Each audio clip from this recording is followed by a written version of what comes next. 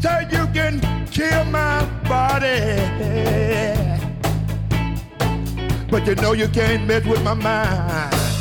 Welcome to Economics and Beyond. I'm Rob Johnson, president of the Institute for New Economic Thinking. Say you can kill my body, but you know you can't mess with my mind. Say no, you can't kill my mind. You know we'll go away. We're gonna go away. Come back, come back, come back, Come back. my second time. I'm here with an old friend and outstanding journalist who's covered economic issues for over 20 years. Peter Goodman is currently a global economics correspondent at the New York Times, and prior to that, in the distant past, was the head of the Shanghai Bureau for the Washington Post. He's got a new book that's an extraordinary Thank you. portrait of our time. It's called Davos Man, How the Billionaires Devoured the World. And it comes out on January 18th, and we're very fortunate for Peter, giving us the time to explore his ideas here today. Thanks for joining me, Peter. Thanks so much for having me. I'm a huge fan of the podcast. It was a great inspiration to me, actually, while I was putting the book together, because you kept teeing up these fantastic, interesting speakers who had all sorts of relevant things to say about many of the subjects I've been diving into in the book. So thanks for having me. Yeah, thanks. So let's talk. What inspired you? What was the itch that made you want to scratch by writing this book?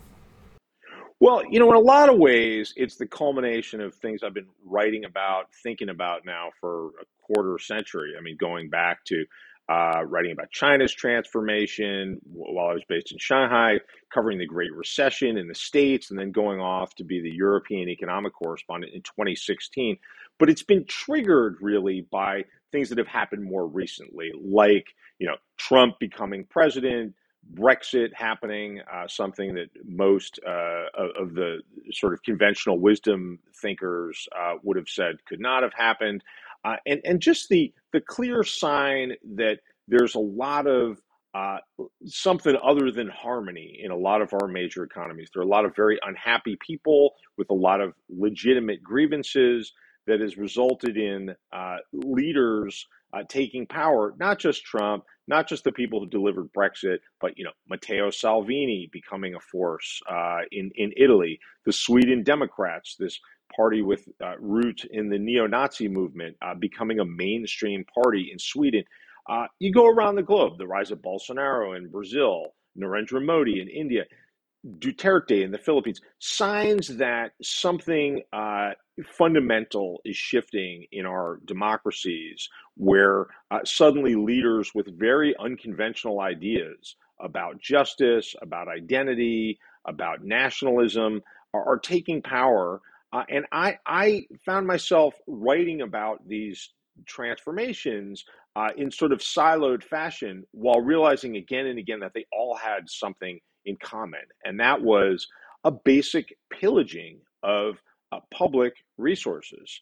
And a lot of people were thinking about economic inequality in connection with what we now call right-wing populism, but a lot of the trends, like the fact that a wealthy handful of people in many developed economies were monopolizing and increasing the share of the gains of modern capitalism. Lots of people were writing that and observing this link, but the tone always seemed to be sort of passive. There was this kind of faceless group of beneficiaries. Nobody ever pulled the curtain. And so there was this discussion of these massive shifts happening in our societies as if we were discussing weather patterns, or worse, as if somehow inequality is just preordained. And, if you want to have vaccines, if you want to have Google, then you've got to have some people losing, at a tremendously in a tremendously dramatic way.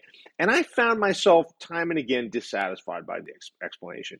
There is a culprit, and that culprit is a species of humanity I refer to as Davos Man, stealing a name from Samuel Huntington, the political scientist who coined that term back in 2004 to refer to what we can now call the billionaire class, people who are so wealthy and so powerful that they effectively write the rules for the rest of us. They don't feel any particular loyalty to any particular ideology or nation or set of conventions. They're really just about perpetuating their own power and adding to their own bottom line. And these are the people who have essentially made modern society and democratic governance uh, come to a place of real dysfunction. These are the people who have effectively liquidated public infrastructure and given the proceeds to themselves through tax cuts, through tax evasion, who've privatized important parts of government, who've left our governments in a really pitiful state, especially in countries like the U.S. and the U.K., where these trends are particularly extreme. But even in places like Sweden, where this supposed bastion of social democracy, where in the midst of a pandemic we learn that the public health system has been cut so much that we've essentially sacrificed senior citizens in order to build up herd immunity for everybody else. So that's a long-winded way of saying I felt it necessary to focus on the people who are actually responsible for engineering our modern economies to operate in the service of their own bottom line at the expense of everybody else. That's the sort of gray matter that explains why so many people are in such a precarious state that they're willing to embrace some extremely unconventional and usually ineffective solutions to very real problems of scarcity. Yeah, I remember a number of books. How would I say, walking up the ladder towards where you're at. A gentleman named, I think it's David Goodhart, The Road to Somewhere in the UK. You mentioned Dead Souls, the denationalization of the American elite, which was the original article by Samuel P. Huntington, who Right. is not considered a left-wing critic or what have you. He was just essentially saying, we've, with globalization, created a place where these people aren't governed by anybody, and they can, what you might call, play in the cracks and the fault lines or arbitrage between cultures, and things have come way out of balance in that context. I'm curious, when I'm listening to you in the introduction, I always hear musical lyrics, and I heard Buffalo Springfield sing "For What It's Worth." There's something happening here, but what it is ain't exactly clear. There's a man with a gun over there telling me I got to beware. Hey children, what's that sound? Everybody, look what's going down. So Right. you're sending us a flare. I mean, you might say it's long overdue in the way you describe things, but you're sending us a flare of how to look at what you want to call the psychological resistance from ideologies as it relates to people and actual structures. And, Davos Man is borrowed from Samuel Huntington's title. It's symbolic, but you also in the book explore the actual nature of the World Economic Forum and Davos. And I'm curious, Right. how do I say, how you arrived at this title, I think had to be in part influenced by what you saw in your diagnosis was evident in that context. Yeah, that, to be perfectly honest, was accidental initially. I mean, what's become the main thrust of the book didn't start out that way. I mean, initially, I was writing what I thought, I mean, this is pre-pandemic, right? I'm conceptualizing a book that's about inequality and how in many societies where right-wing populists have taken power, often demonizing immigrants or demonizing other vulnerable populations as the explanation for why people don't have enough health care, why housing is no longer secure, why people who previously could earn a living with their hands can't anymore without risk of poverty. So I was trying to write I began by writing this story of inequality and right-wing populism, looking at how these right-wing populist opportunists would demonize some other group and capture votes. This is a playbook, we saw in the United States with Trump. This is to a large degree how Brexit ultimately happened. This is how the right wing got very popular during the time I was writing this book in Italy. And then I realized as I went off to Davos in 2017, Brexit at that point was 6 months into the process. Trump was about to be inaugurated, and suddenly the founders of the World Economic Forum decided that they should at least pay lip service to an exploration of populism and inequality. So there were all these panels about how to deal with inequality, and I thought, well, let's go sample what's on offer. And I went to a bunch of different seminars. And for those who've never been to Davos, which I assume is most people, it is officially a bunch of very earnest seminars on things like gender equality, inequality, threats to the environment, and this supposed search for solutions, all under this rubric committed to improving the state of the world. Which, if you think about it, gives away the central absurdity of the whole enterprise, because the people who are gathered there are the people responsible for the state of the world. The people who go to Davos could, with the blink of an eye, solve all of human problems if there was consensus, right there. But by gathering under this rubric committed to improving the state of the world, everybody gets to claim that that's what they're actually interested in. So whatever it is they're discussing, whether you can have a panel full of pharmaceutical industry executives discussing the inaffordability of drugs as if like, this is a real head scratcher. Let's try to get to the bottom of this one, with everyone engaged in this supposed conversation truly devoted to this, as opposed to, posturing to maintain their own privileges. So at this particular Davos in January 2017, I went around to see, okay, everyone here has come around to the view that globalization, the system that's made everybody incredibly rich, is now under threat. Some wacky things have happened. Nobody expected to see Brexit happen. Nobody expected to see a multiple bankrupt casino magnate who's threatening to treat the U.S. national debt like the sort of debt that he can renounce as a casino magnate. These things are wacky. What are we to make of this? Let's try to understand. And as I went around, I heard, explanations, supposed solutions for inequality that always put the onus on the people who didn't have anything. Workers have to train themselves. I heard my former boss, Arianna Huffington, talk about how people need to sleep more. If everyone sleeps more, that will solve our problems. I listened to Ray Dalio, who at the time I think was worth $17 billion, one of the largest investment managers on earth, talk about how what we needed to do was unleash more animal spirits so that people could feel more incentives to make money, as if a man worth $17 billion somehow we don't have enough incentives in the system to make money to begin with. That was very odd. What I didn't hear anyone talk about was strengthening the power of labor so workers could negotiate for better wages and working conditions. I didn't hear anybody talk about progressive taxation so that we could actually redistribute some of the wealth from people who have more of it than they could possibly spend in multiple lifetimes to everybody else.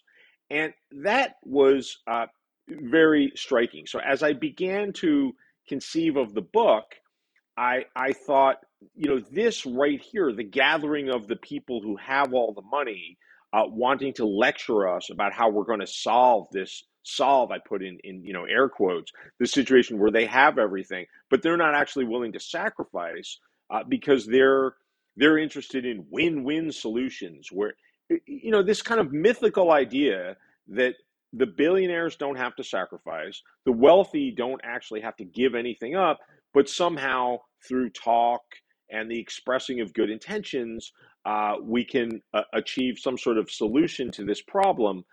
That became my way in to the broader story about how we got to this place. And then I realized that you couldn't simply refer to the billionaire class in composite. We had to have some cases that we could explore so we could get into the life experiences and the psychology and the actions of these incredibly wealthy people who've amassed these fortunes and who have gone to great pains to protect those fortunes and build them, even while they're giving us lectures about how they actually have our best interests at heart. So I then picked five characters who I thought typified this mindset in various ways and gave us exposure to different industries. So I started with Mark Benioff, who's the CEO of Salesforce, this big software company, who's on the board of trustees of the World Economic Forum, who's taken to saying that CEOs are the heroes of the pandemic, that CEOs have saved us, the government hasn't saved us. I wrote about Jamie Dimon, who of course heads JP Morgan Chase and who played a central role in getting Trump's enormous tax cuts, which have furthered inequality, passed. I wrote about Larry Fink, who's another CEO like Benioff. He's the head of BlackRock, which is the world's largest asset management firm. Like Benioff, talks about this thing called stakeholder capitalism, this idea that we're past the days of Milton Friedman shareholder maximization. Now companies are thinking about social goods, they're thinking about the environment, they're thinking about local communities, and who has along the way managed to amass his own fortune, along with the power to shape the bailouts that have been spent, not just in the most recent crisis, the pandemic, but previously in the great financial crisis, giving him just tremendous insight into how the Fed in particular really spends its money, how it operates. I wrote about Jeff Bezos, who needs no introduction, but I've come at Bezos in a different way, I think, than most people who've written about Bezos. I look at him as a tremendous beneficiary of international trade, as the intermediary between factories around the world and consumers in the wealthiest markets, especially the United States, but has monopolized the bounty to such a degree that much of the public has turned against trade, which is really a great loss, because trade, if we run the rest of our economies well, is generally pretty beneficial to most people. Well, we're at a place now, a juncture, where you might say we're both looking back and looking forward. We're looking, while the pandemic is still here, at who's gotten rich from the pandemic and who's suffered. We're looking on the horizon at climate change and the need to organize, what you might say, for a common good. Right. And I would say we also have a need to, look forward to how despair distorts or impairs democratic politics and makes people, vulnerable to the temptations of demagoguery or authoritarian solutions, because they don't see any relief on the horizon for their multiple anxieties. Right. So I think, and I guess I'm a doctor's son, your diagnosis of the operation of what you call the Davos men does shed light on some of the, what you might call, depth and persistence of anxiety about future challenges.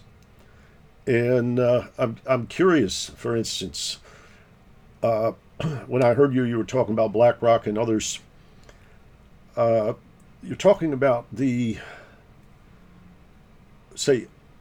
use of private sector systems to vigorously address challenges, that some of these people would say, if you do it to us, it all bogs down. If you do it with us or enlist us, maybe you've got a problem with managing conflicted interests, where doing well for themselves and doing well for the system they're asked to invigorate is hard to balance or to monitor or to regulate.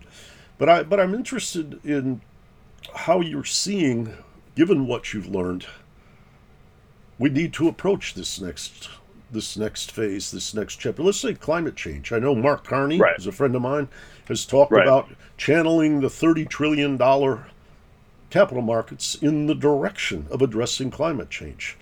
Others, Adair Turner, who's been a senior fellow at INET, has talked about the need to engage all of these energy systems companies Sure. to deploy renewables around the world. But Sure. the question at some level is, how do you do that without what you might call excessive exploitation if this system of governance, regulation, and balance is Sure. absent, and may lead to further despair and further lurching toward authoritarian rather than democratic solutions. I mean, my intent in writing this book is not to demonize business or billionaires or wealth. Uh, Business is full of incredibly intelligent people who know all sorts of important things on a great range of subjects and have a lot of solutions. I mean, there's no question about that. It's not that we need to get to a place where government is the solution by itself to all problems.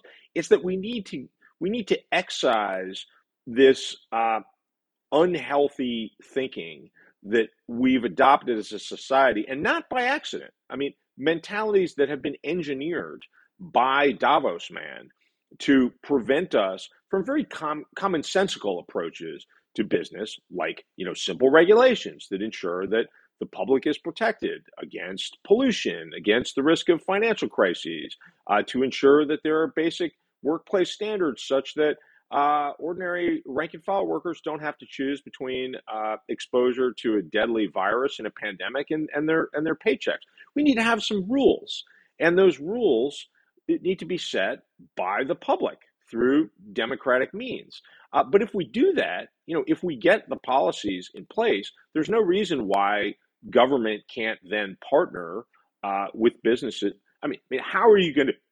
There's simply no way that we're going to address climate change without engaging the people who are running the energy sector. They know the nature of the problem. They have the solutions. They have the data. They have the science. But we need to change the incentives. And what ultimately I'm arguing in this book is we need to get over this idea that we can simply entrust billionaires who have built a machine that has been incredibly lucrative for themselves and their shareholders. We need to get over the idea that they're just going to solve our problems through, right now it's stakeholder capitalism. This kind of absurd notion that we can just count on businesses doing the right thing, so therefore we don't need government to regulate, we don't need labor unions to play a role in wage negotiations, in ensuring decent workplace conditions. We do need to have government play the role that it played, especially in this country, in the United States, in the period in which the market was, in fact, working most effectively. And that's, 1945 till the middle of the 70s. Now, my book is not an argument that we want to go back in time to the mid 70s. I mean, we had all sorts of problems that we've made a lot of progress on. I mean, we're a much more representative society, though by no means can we declare victory in terms of race and gender. There are tremendous class cleavages. I mean, we lived through the Vietnam War. We had Jim Crow in that period. I mean, I'm not here to sort of romanticize the post World War II period, but in one basic way, a time when unions were stronger, when government regulated much more diligently than it has since on antitrust, on labor conditions, you did have a situation where economic growth translated into rising living conditions for just about everybody. Just about every community got their piece of the action in that period. And we need to get back to that in a modern context. And that's not going to happen by waiting for Davos man to deliver on Davos man's rhetoric. Davos man is extremely skilled at expressing empathy. I mean, the whole point of the World Economic Forum is this kind of elaborate virtue signaling for everyone who's a participant. And even if those of us in the audience are not buying it, Davos man himself is buying it. Davos man leaves Davos every year more energized in his own goodness and his own ability to, as Benioff's actually written books about this, to do good and get rich at the same time.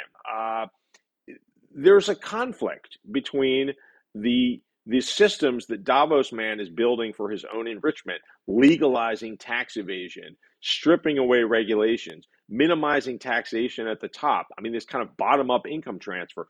There is a direct collision between that and the policies that everybody else needs to do the things that are required to generate economic growth that actually promotes well-being for large numbers of people. That involves investing in public infrastructure. That involves making healthcare, housing, education more affordable. And there are no win-win solutions. Some people are going to have to give something up. The people at the top are going to have to give something up, and they're simply not going to do it of their own volition. It's going to require an exercise in democracy. Yeah, let me ask you a question about that, the exercise in democracy, because I know I have a group at INET called the Commission on Global Economic Transformation that Michael Spence and Joe Stiglitz co-chair. Yeah. And they're working on 5 different reports related to what I'll call disruptors: climate, technology, globalization, a disruptor of governance, which is what we'll come back to, finance, and migration. In the question of governance, as I've listened to these experts, there are about 22 of them on this commission talking about it, there's this notion which is local governance is tangible. It's like if a guy says to you, how can I get, if you got a local councilman, you say, how can I get my driver's license renewed? He can help you. Right. Global governance, it has everything under the tent that can affect you, but it's a long way away from you. Local governments may diagnose the maladies, but not have any control over the things that are damaging your life. So when you talk about democracy, I feel like we're in a place where people who are skillful and not necessarily well-being, whether consciously or unconsciously, can arbitrage between societies. And I think globalization, with its high-speed technology, financial transfer, has strengthened the bargaining power of capital and technology and financial capital, and weakened people because the resistance to human migration, particularly among the lower educated, is quite formidable. And so how do we get the kind of governance of the whole system that is both responsive and equitable, but acknowledges this global platform? I mean, this is the ultimate question. And unfortunately, there are no enormously satisfying answers beyond people have got to organize around educating their fellow citizens on the real root causes of our problems. How do you reform a system that is effectively controlled by the people who benefit from the system? That's really what we're asking. I mean, how do you take a system that's been where the rules have been written by Davos man to promote the interests of Davos man, to protect Davos man from things like antitrust enforcement and taxation? And how do you use that very system that Davos man basically controls to make Davos man pay his fair share so the rest of us can send our kids to college and go see a doctor when we're sick without taking out second mortgages on our homes, if we even have homes? That's really the question that we're asking. All we can say is that, I mean, in terms of our own history, in terms of American history, our history is full of people who didn't seem to have any power finding in the Constitution, in favorable platforms for organizing, ways of securing rights for themselves. And that now has to be done on a grand scale, because the status quo seems to be that every time there's a crisis, and we've now lived through 2 very profound crises in a short period of time. And we've lived through the great financial crisis of 2008, which turned into the sovereign debt crisis in Europe, and the Great Recession in the U.S., which went on, a long time, and has left a lot of people nursing very real grievances about how little they got as they watched billionaires get bailed out. And now we're living through the pandemic, and what we've seen is We get a lot of rhetoric around, oh, we need change, we need a fundamental refashioning, we need policies that will protect ordinary people instead of simply the 1/10 of the 1%. But there's a system that, here we are. I'm tempted to now speak in the passive voice, which is what we seem to default. The system replicates itself, or no. What happens is Davos, man. I mean, the phrase I use to describe the billionaires who actually write the rules, they've got lobbyists that no one else can dream of. I mean, people who need help with childcare so they can get to work, they don't have lobbyists. People who are defending themselves against eviction in a pandemic that was not of their own making, where their job is now gone, not through any bad behavior on their part, but because they happen to be unlucky to live in this moment of time, they generally don't have lobbyists. Amazon has 100+ lobbyists in Washington, D.C.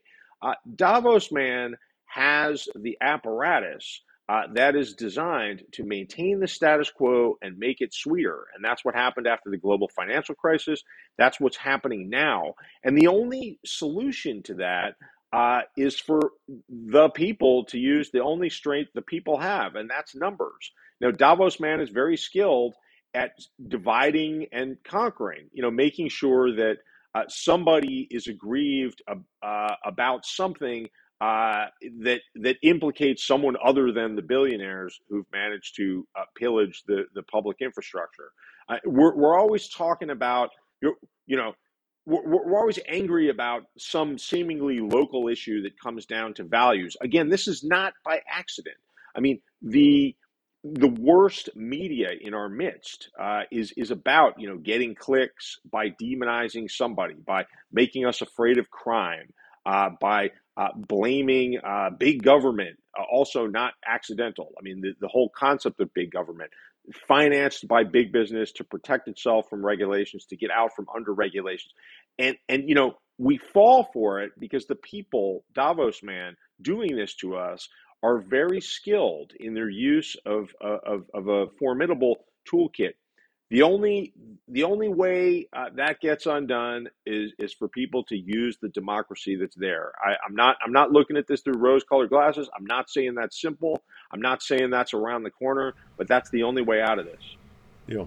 Well, at some level, using the democratic process, not necessarily the democracy that's there. And here's the distinction I would make. Yeah, that's a good point. There are a whole lot of people, let's say, from the Biden administration, I'll just focus on the United States for a moment, who wanted to alleviate suffering. But their survival, whether it's in the House or the Senate or the future White House or whatever, depends upon raising money. And so the question is, would they rather go for it and run the risk of getting bounced out in primaries or what have you by deep-pocketed counterforces? Or do they want to survive and see if they can edge their way towards something, albeit not satisfying enough to create a change from the existing design to the one you might envision? I think this is what I think is one of the most difficult dilemmas, is how do we evolve democracy back into a healthier place when there is so much concentrated wealth and there's so much use for money in politics in thwarting those reforms. I think it's a very painful thing to consider, and I think if we don't consider it, the prolonged despair leads to further wreckage of the system. Rob. Yeah, I was going to say, it leads to the further wreckage of the system, a despondency, and as I've mentioned a couple of times, the lurch toward authoritarian solution, because at least the authoritarian says the system is rigged, there's something wrong. Not that they're going to fix it, but they do diagnose it. I mean, I think what Trump taught us in the U.S. is there's a tremendous power in people who have suffered a degradation of their living standards, hearing someone talk about that and identify a cause of that, even if that cause is bogus. There's a tremendous power, the old cliche, like everybody just wants to be heard. I think there's a lot of truth to that in society. I think a lot of people now, most of us have been living in a society where we have good reason to think the people in charge are not looking out for us, are not thinking about our well-being. They're thinking about something else. They're thinking about the well-being of their donors if they hold public office. They're thinking about their own companies and their own shareholders. We've now, I mean, the pandemic, more than probably anything we've ever lived through, is a sign that we can't just assume that there's this system that's just going to take care of what needs to be taken care of. That's just clearly fatuous. And so, given that, the political apparatus, which is very sophisticated, has figured out how to find someone who can be blamed, whether it's China and the trade deficit, or it's and not by the way to dismiss the idea that China is a significant economic problem. China is a significant economic problem, but the solutions to that problem have been simplistic and in many cases have actually hurt the interests of the people who are supposedly set to be helped. The first step in this process of reclaiming a kind of democracy that can work is to at least lose these false binary ideas that Davos man has imposed upon us. So, take vaccines, right? I think the average person is grateful that Pfizer and Moderna in the US have cooked up these life-saving concoctions that have clearly worked dramatically, that have cut hospitalization rates, cut the death rates. They're incredible. But along the way, many of us have internalized this idea, not an accidental idea, an idea imposed upon us by the billionaires who run the pharmaceutical industry, that we can either have these vaccines and accept that there's going to be tremendous inequality with, the situation we're now in, where you have frontline medical workers in parts of Africa going off to hospitals to treat COVID patients with no protection whatsoever, while we're talking about booster shots for our children in the United States. You can either have that's just how it's going to be, or we might as well live in caves, just praying to the gods to save us from this pandemic. It's just nonsense, right? I mean, the vaccines that we have, and actually INET has done a lot of very good research on this, has done a lot of very valuable research. The vaccines we have are the result, by and large, of publicly financed research. In the Moderna case, the intellectual property itself is owned by the taxpayer, and we have tremendous capacity to both have vaccines and dictate how those vaccines are distributed. Now, what we've lived through is Davos man distributing the vaccines to people who can pay. And so if you live in a country like the US or the UK or Germany or Switzerland or Japan, and your government is willing to write a giant check to Pfizer and Moderna and the other pharmaceutical companies that have developed vaccines, then you have protection. And if you live in Nigeria, then you don't have protection. That is the world that we're living in. And that has happened because we have accepted, not merely accepted, we have been sold by the pharmaceutical industry on this idea that it's an all or nothing proposition. You either accept the inequality, you accept the monopolizing of the returns, or you go without. And that's just demonstrably nonsense. I mean, we've lived through many periods in our history. Take, the end of the HIV debate over intellectual property, where the pharmaceutical companies can make out just fine. No problem with pharmaceutical executives driving off to their beach houses in their Audis. That's all well and good. The shareholders can make a nice return, and we can still get life-saving medicines eventually, far too late, but eventually into the bloodstreams of people who need them. And that basic reality needs to be explored in finance, in housing, in healthcare, in education. We need to understand that we have a lot more choices beyond the status quo, where a handful of people benefit and a lot of people suffer, but at least we have the fruits of modern capitalism, or we're Venezuela. That is just a false binary that Davos man has sold us, and it's really polluted our sense of governance and our sense of what is possible. One of the things I find, makes me shake my head, is when people talk about fiscal prudence, meaning not letting the deficits run out of control, because it leads to what you might call future tax liabilities or what have you. And then they want to let the dissemination of these vaccines that, as you mentioned rightfully, the taxpayer largely paid for the R&D, though, there's value added coming from many dimensions. Sure. But the idea that, I'm going to be really silly here, that we don't go to the pharma executives and say, we'll double your profit, and then disseminate all over the world. So we stop variants from happening. We stop having a second and a third and a fourth shutdown and all of the fiscal compensation. We would save trillions by spending billions if we would just acknowledge what the playing field really looks like.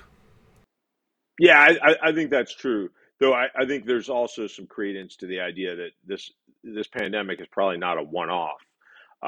And the people in Pakistan, Nigeria, South Africa, Bolivia, who are still waiting for what COVAX was supposed to deliver, I have every reason to say, well, we don't particularly feel like waiting for our former colonial masters to show up all generously with the goods. We need to build up our own productive capacity.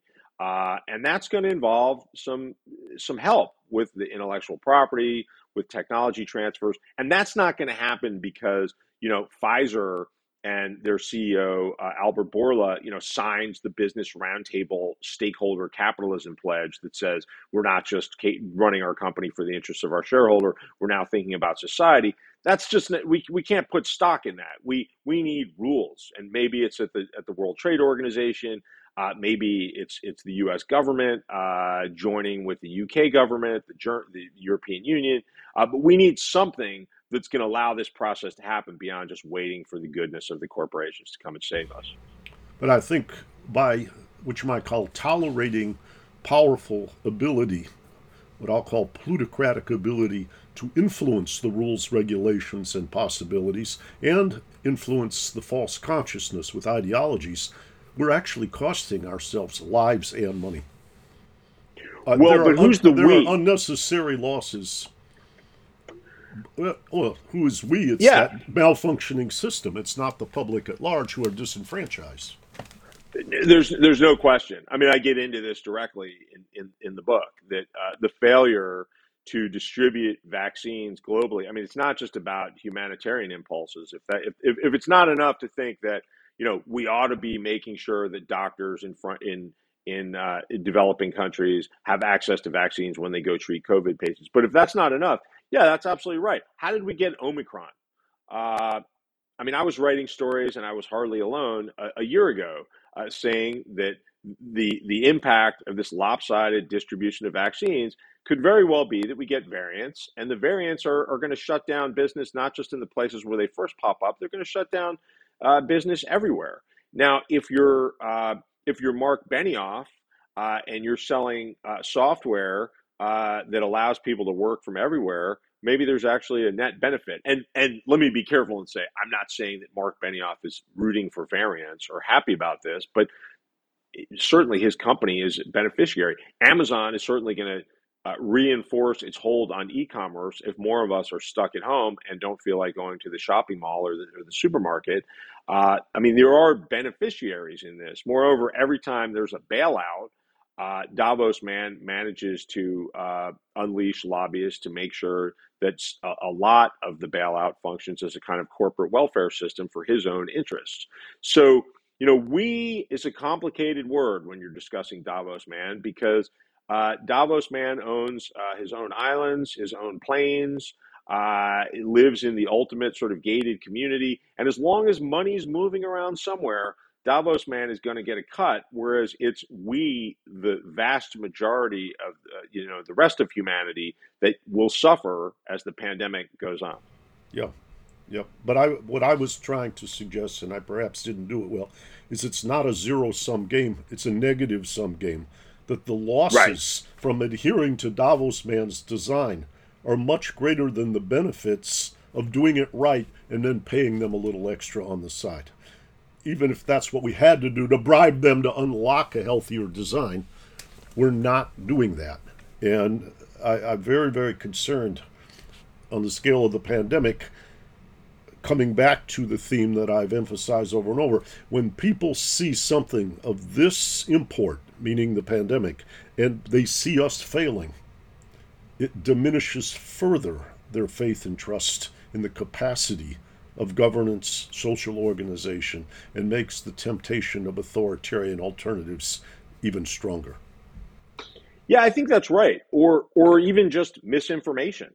I mean, I think it's fair to say that part of the reason why vaccination rates are so low in the United States is that lots of people.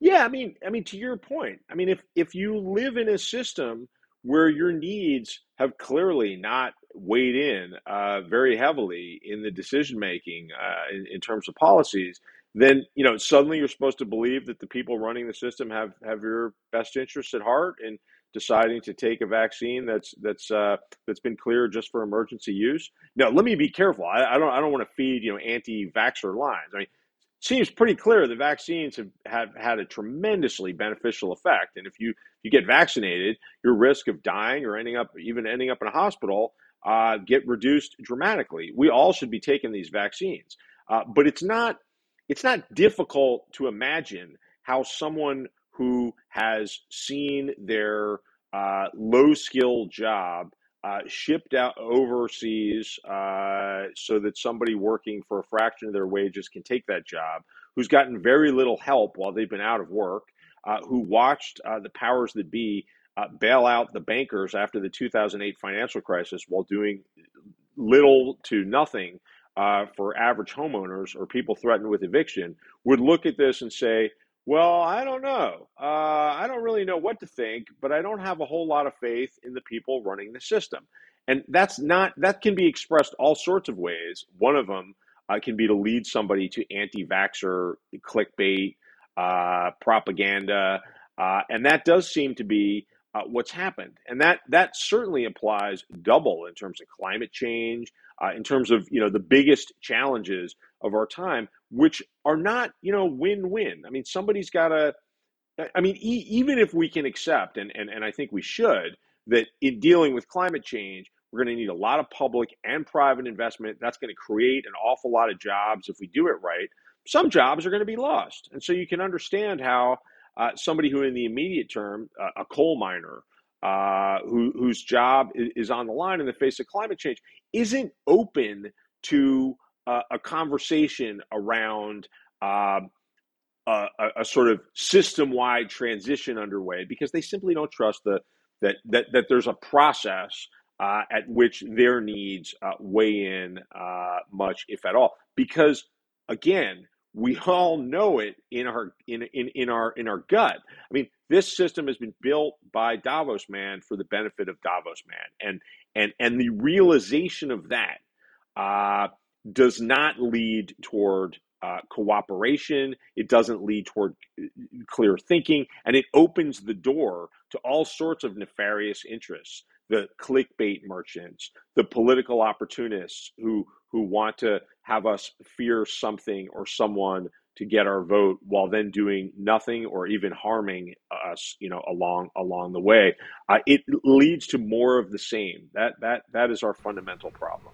Yeah. Let me look back at the introduction. I mentioned that you used to be a journalist in Shanghai.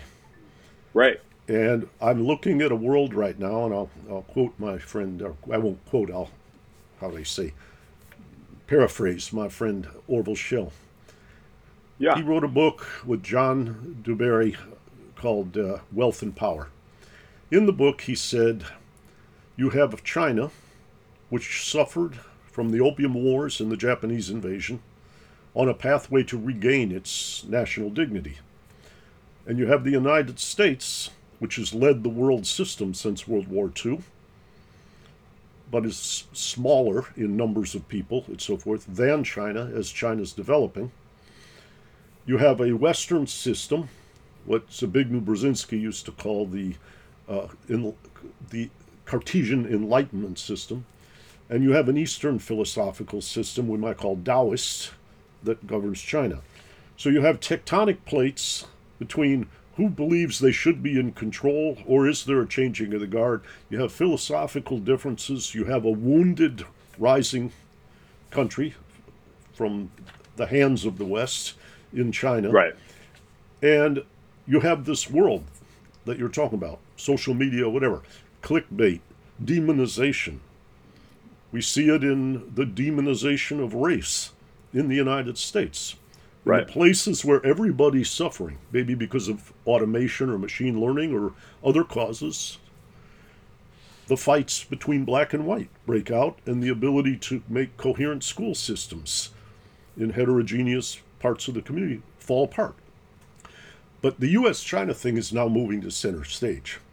And Right. the tensions, whether it's related to the Taiwan Straits or whether it's related to the need for collaboration in climate, how are we going to put China and the US together? I mean, I've seen some of your Davos men have been trying to build in China, even in recent months. Others are probably making a lot of money from having built there and avoiding whether it's labor or environmental restrictions. Others talk about how the uplift of the average living standard in China over the last 40 years is miraculous. But how do we build this governance across these tensions, these philosophical differences and fault line? You've been in China. How do you see that scenario playing out? Well, I was in China from roughly 2001 to 2006 at a time when businesses were still inclined to sell the almost comically absurd notion that increased trade would inevitably lead to pressures for democratization in China. And I think, to answer your question, like in terms of the work that we need to do outside of China, we need to disabuse ourselves of the fairy tales that have guided our policies. I mean, particularly U.S.-China policy, and again, not by accident, because for Davos man, China was central to the profit-making equation. I mean, China was ultimately allowed into the World Trade Organization in 2001 and got access to markets around the globe because Davos men like Jeff Bezos found that, and eventually Steve Schwartzman, who's a character in my book, who's been engaged in all sorts of financial and real estate dealings in China, Larry Fink now setting up mutual funds. From the beginning. I mean, if you go back now more than 20 years, China was the ultimate way for companies that were organized around enriching shareholders, often by reducing costs, to make their stuff much more cheaply than they ever could in their home countries, and then ultimately to sell into a country of 1.3, 1.4 billion consumers, making it the world's largest potential consumer market for damn near everything. And that was the pressure.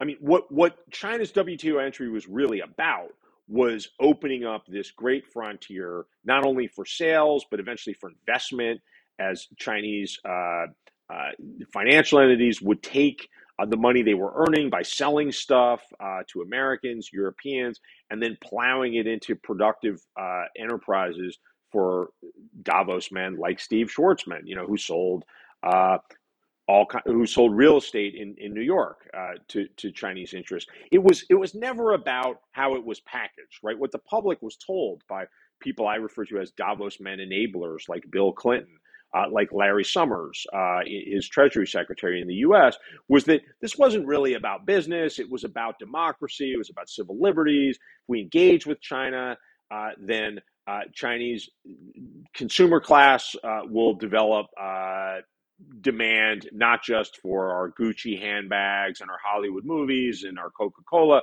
but also for democracy. And there was clear evidence that that was not happening.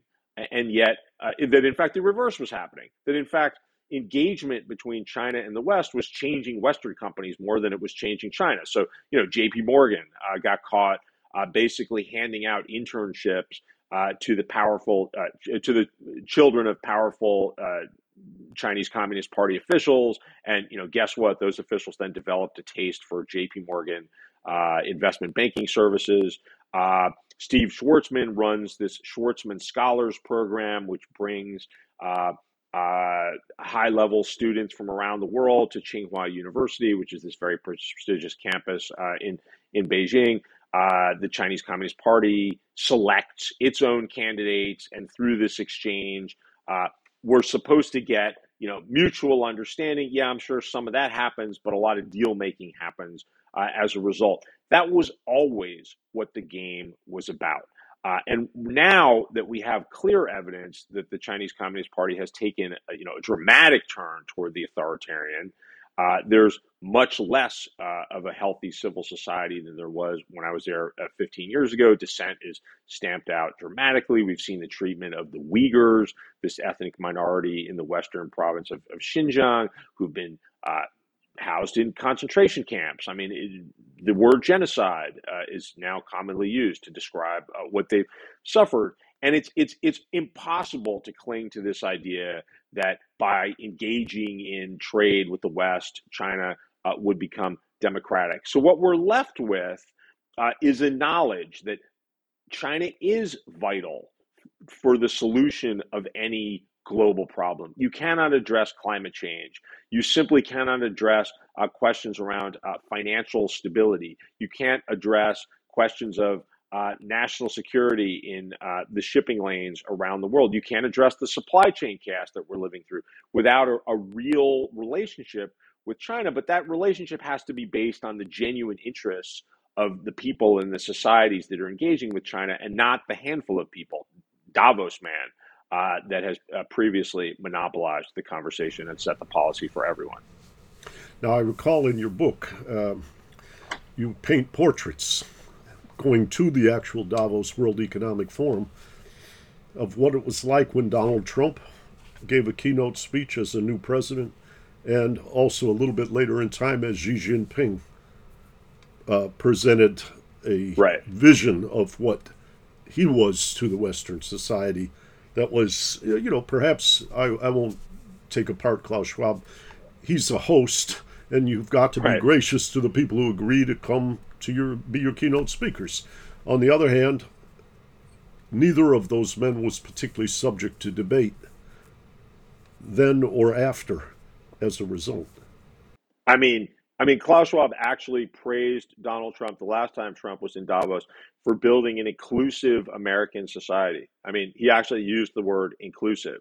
And he, at one point said, we know that you're the subject, I'm paraphrasing now, of a series of misunderstandings. So it's good to hear from you personally. I mean, as if writing off, all of the investigations, the allegations of impropriety, clearly allying himself with white supremacist organizations, saying horribly misogynist and racist things, as if these are just sort of misunderstandings, misreported by the scribbling class, people like myself. I mean, that's a lot more than just graciously welcoming your host. He praised Xi Jinping when he was in Davos in 2017, described him as, again, I'm paraphrasing, bearing the responsibilities of his nation as if he had somehow been chosen through some election. No Chinese leader in our lifetime has been chosen in a popular election, of course. And Xi Jinping is incredibly important and a figure that we have to engage with. Again, if we're to solve any of our problems, but let's be honest about what we're dealing with. We're dealing with an authoritarian who rules under a one-party system, who's sent a lot of people to concentration camps along the way. Yeah, I remember I was there during the Donald Trump speech. Our mutual friends Joe and Anya Stiglitz were in the audience with me, and they were quite unsettled. And I remember trying to calm everything down, after Trump was affirmed in the ways that you described. But what I found so interesting, though, about Trump's appearance was that the conventional wisdom, I mean, if you sort of chatted with other journalists, well, what are you writing? And to read the coverage, you got the sense that Davos, the World Economic Forum, was aghast that Trump was showing up because Trump represents an attack on globalization, an attack on democratic governance, a trend toward authoritarianism and nationalism and misogyny, etc.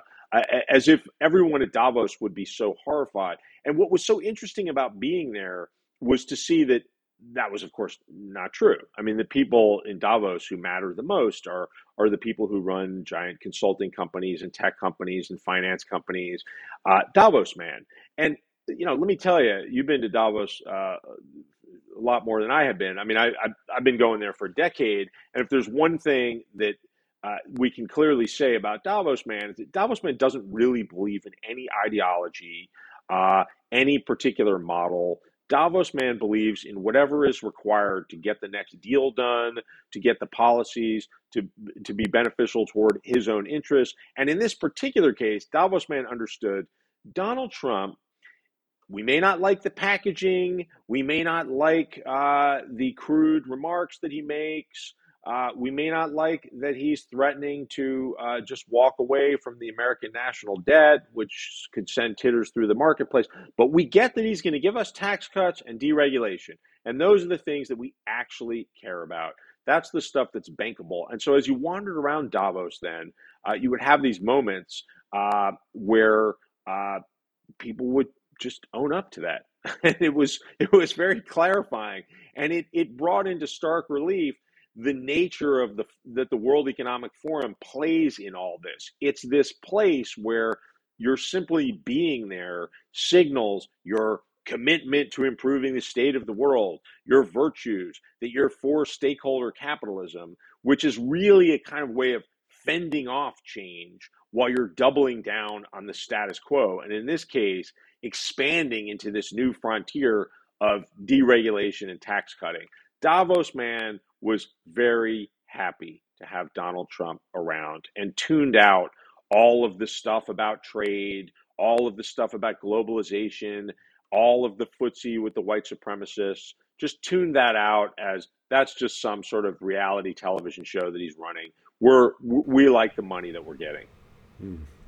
Yeah, I think it's an article in the New Yorker by a mutual friend of ours, Seven Osnos, about how Greenwich, Connecticut, where I lived for 15 years, how did Greenwich, Connecticut come to like Donald Trump? I think I'm paraphrasing the title, but it was essentially the same kind of process in Greenwich as you describe among Davos men, becoming acclimated to Trump or ignoring the side effects as long as the deal was sweeter for them.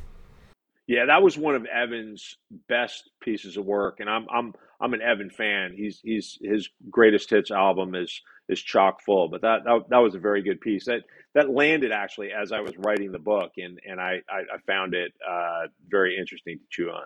Yeah, well, it is how do you say, engage with correlates to your book. One of our mutual friends, David Sirota, and my former partner in documentary filmmaking, Alex Gibney, have recently made a very, very powerful podcast that's about 8 hours long. It's free on Audible, and it's called Meltdown. Right. And it comes to the place where it explores, and the, what do you call it, General Inspector Borofsky from TARP, right? The overseer of TARP, Neil Borofsky, right? Neil gives a very strong portrait and picture, as do others, of a demoralized America because of how the great financial crisis resolution was handled for the Davos men, not for the people who held mortgages or for the public in general. So, as Joe Stiglitz said, the polluters got paid, right? And people like Steve Bannon said, and this is what brought you Donald Trump. And yeah, that's right. Yeah, I'm also a fan of that podcast, and I think the work they do on people who are victimized by the foreclosure disaster and the failure of the federal government to change anything for people who are caught in harm's way. Often, there's this whole mythology around the housing disaster in the U.S. that it was all about, people using their houses like ATM machines to taking home equity lines of credit so they could take trips to Tahiti. Of course, there was some of that in any crisis, in any bonanza, in any gold rush. There are going to be some opportunists that way, but an awful lot of people were just caught up in the reality of the American economy. I mean, if you had kids who were of school age and you lived in San Diego or Miami in the years in which housing prices were going up exponentially, society was saying to you, you've got to live in a good school district or you're not doing right by your kids. And to live in that school district, you had to pay whatever it cost to live there. And those prices were determined, not just by people who were pulling money out of their houses so they could go on fantastic vacations. It was about Davos man building this apparatus. Larry Fink actually was a pioneer of the mortgage-backed security, and the mortgage-backed security became this way for Davos man to gamble on the market with the rest of us living in the assets that Davos man was trading. And to see it all crash, and to then see investors at AIG, Goldman Sachs, JP Morgan Chase, made whole, while regular people basically got nothing, except for a bunch of moralistic lectures about how they shouldn't have signed on the dotted line.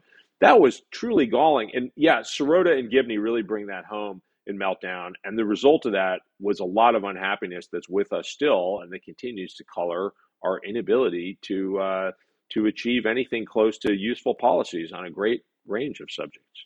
Yeah, well, I would say, just as this is from my own lens, having at one time been the chief economist of the U.S. Senate Banking Committee at the time of the savings and loan crisis, as I watched that unfolding, I was very concerned at how the American people were going to react, and the organization that's sponsoring this podcast, INET, the Institute for New Economic Thinking, was really founded in the aftermath of TARP and the fear of how, which you might call faith in authority, not just the financial sector, would damage society.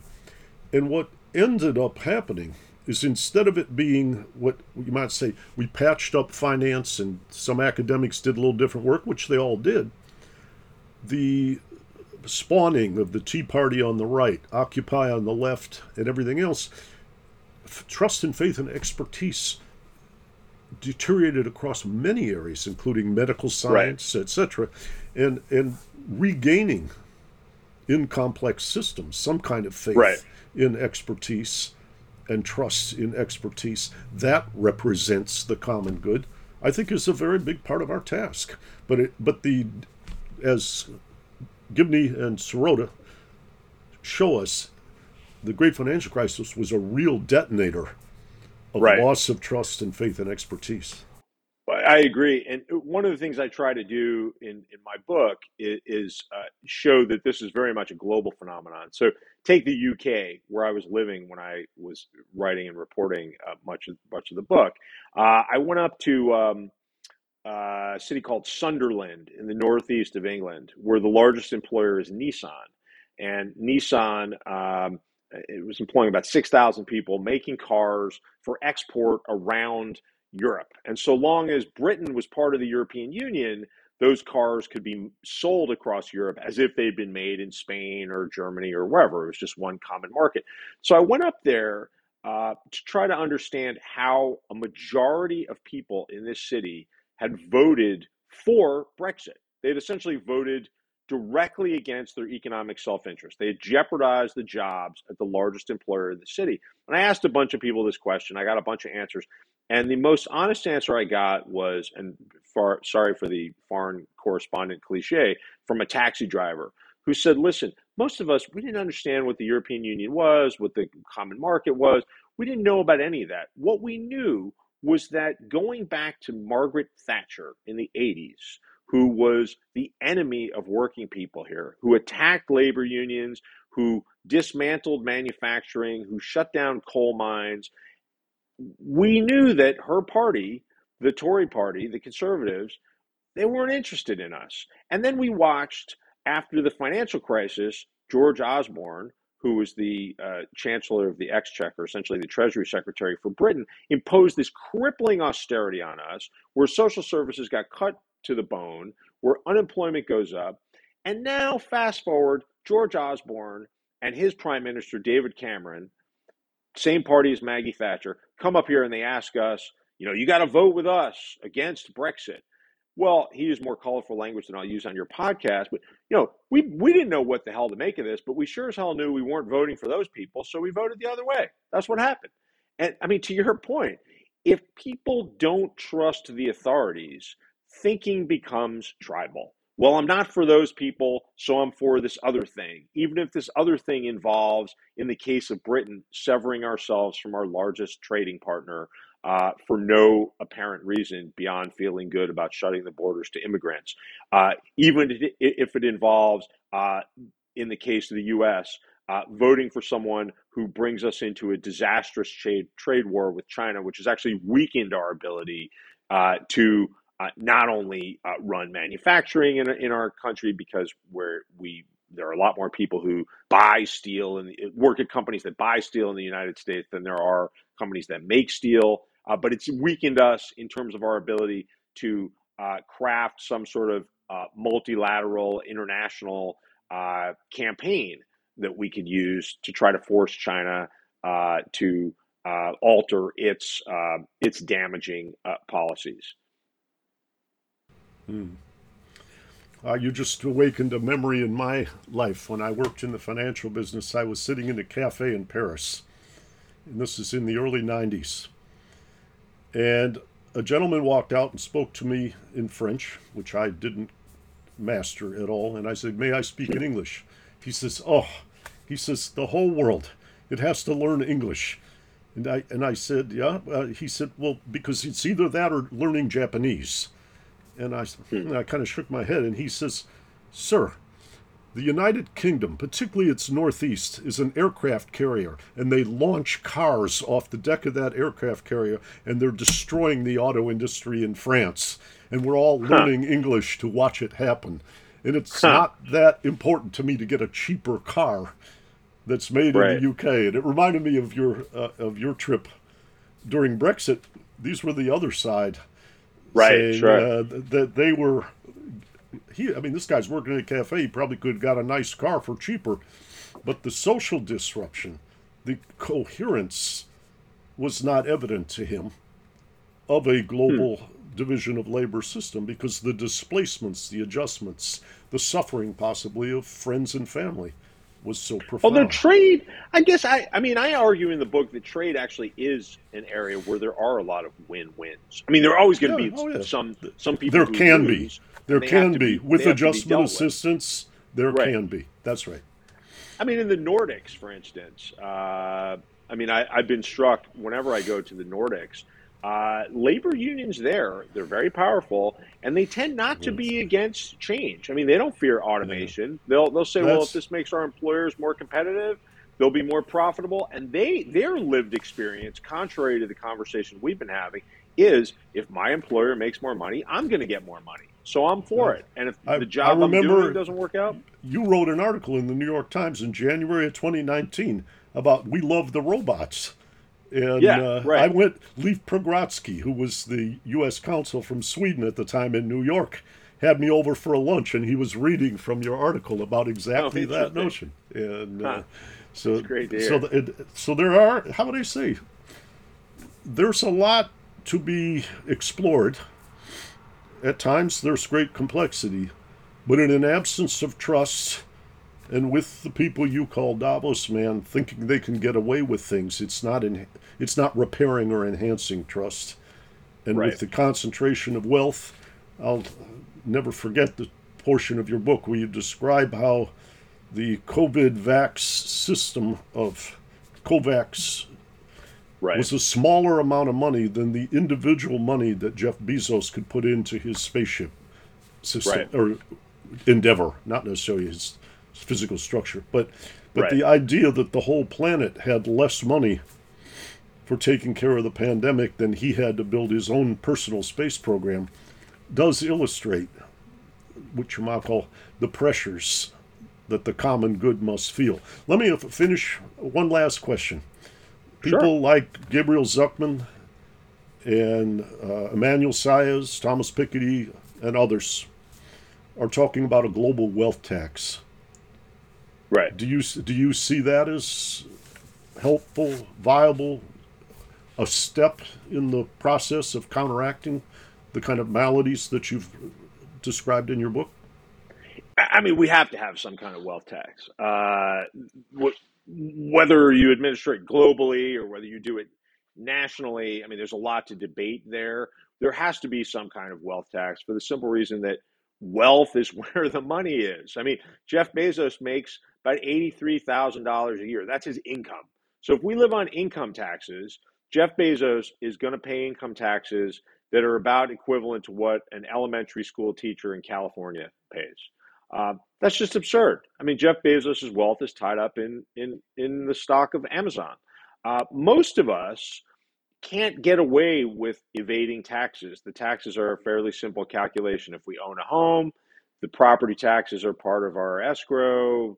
Everybody can see them. They're clearly calculated. If we work for an employer, the employer withholds our taxes, and then we file to maybe get some of them back or pay more, whatever. It's all very transparent. There's not much we can do. The Davos man has billions of ways to evade taxes. Davos man has arsenals of lobbyists who are finding new ways to exploit the tax code that exists and rewrite the tax code further toward his advantage. The only way that we're going to deal with the redistribution that has to happen. I mean, let's step back just for an American context. I've heard it said, and I subscribe to this view, that the thing that really distinguishes the United States from every other developed democracy is that we don't force wealthy people to pay taxes. And so as a result of that, our tax collections are meager, and it's worse than that, by the way. Davos man's lobbyists make it impossible to even finance the IRS. So the IRS doesn't even have enough people to do their job. We're leaving tens to hundreds of billions of dollars on the table just there. So when we then have conversations where ordinary people who even consider themselves progressive, will say, well, it'd be nice to have health care, but we can't afford it. It'd be nice to do more for people who can't afford to send their kids to college, but who's going to pay for it? Who's going to pay for it? The people who pay for it in other societies that don't seem to struggle over how to provide health care and housing and education. That's Davos man. And the wealth tax is the way you do that, because that's where the money is. Well, Peter, this is an extraordinary book that you've written.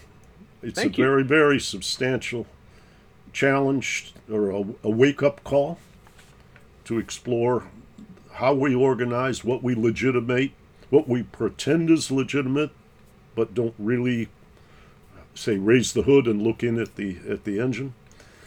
And I think that this is a debate that has to happen. Because if it doesn't happen, the democratic process, which you describe in your conclusion, will wither. So thank you for raising this challenge to me, to the public, and I look forward to your various debates. I know you and Alex Gibney are going to talk pretty soon. I signed up for that. And, great. So I think there's a lot of, a lot of heat and a lot of light, both in your book. And I hope after a little bit of time passes, you've gotten some feedback, you're seeing the momentum build, we can make another chapter on this podcast together. But thank you right now. Thanks for your work. Thank you so much, Rob. I really enjoyed this. It was my pleasure. And check out more from the Institute for New Economic Thinking at ineteconomics.org. And I'll tell it and speak it and think it and breathe it,